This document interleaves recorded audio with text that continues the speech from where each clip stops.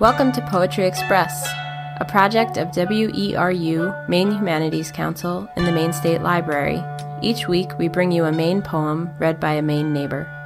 This week's poem is At the Grave of the Unknown River Driver by poet Paul Corrigan, read by Lauren Dodge. This poem was recorded at the Poetry Express event held at the Lincoln Memorial Library.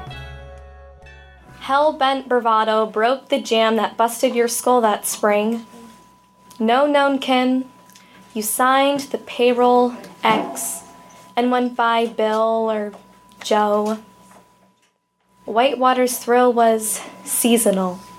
When spikes were winter stored, the river roared through dreams. Your flophouse room was bleak.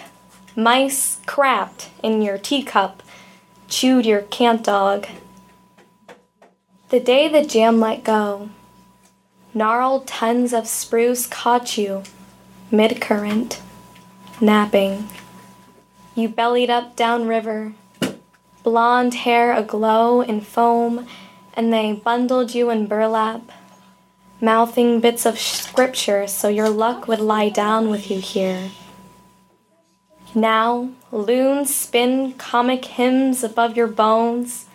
Boy Scouts shear new growth that chokes you out each year and paint your cross in white stave fence. Men you might have known still mope in nursing homes, arthritic remnants of the rough and tumble, the rivers pounding strength, a memory, locked in their old sinews, their shriveled arms.